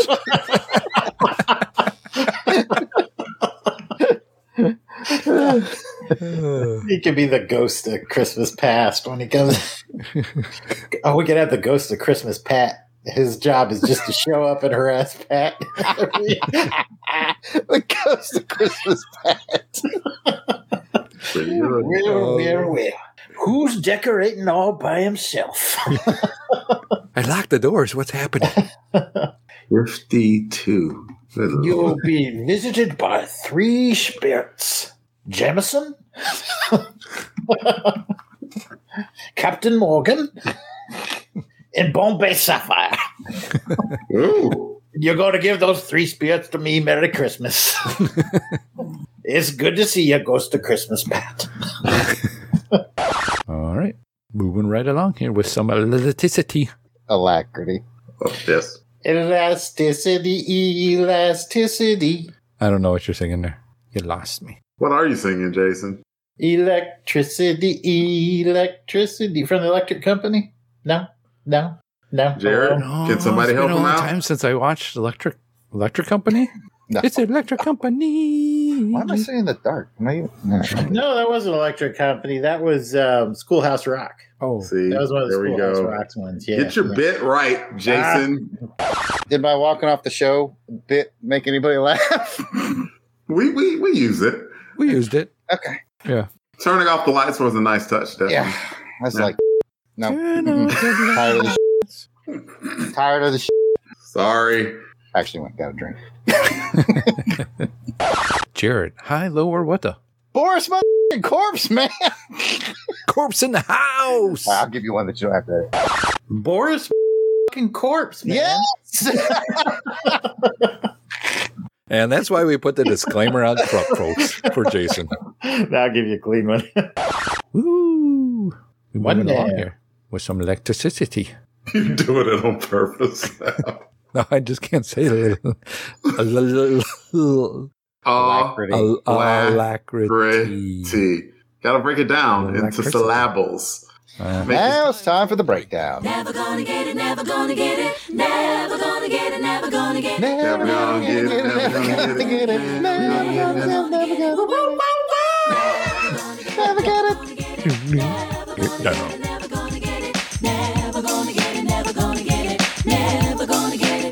never get it. Pat, play that Phoenix audio clip. Put Phoenix audio clip. The one you'll make later. The one you're gonna make. Oh. Insert here. Snip it all out. I didn't cut it. Cutting room floor, baby.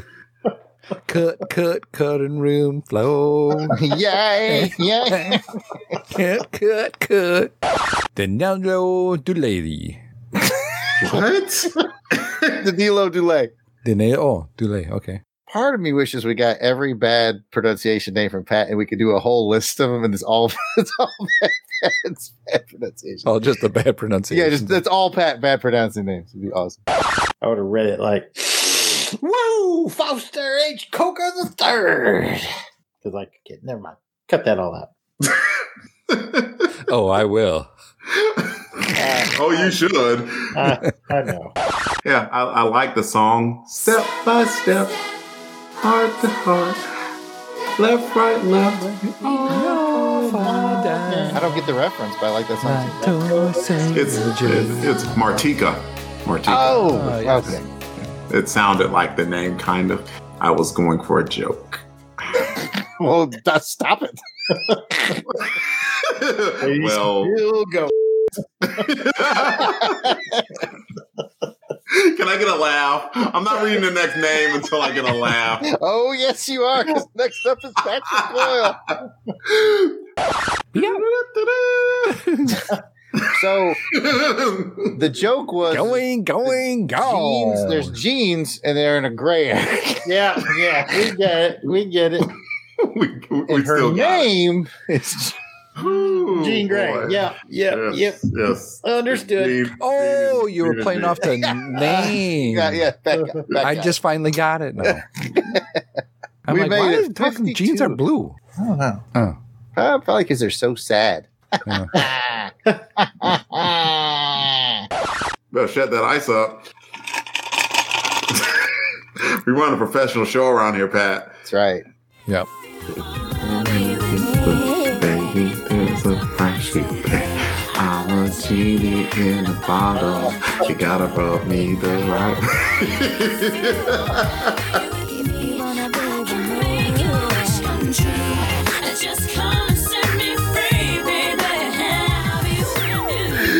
I'm a genie in a bottle, baby. Come on in, let me out.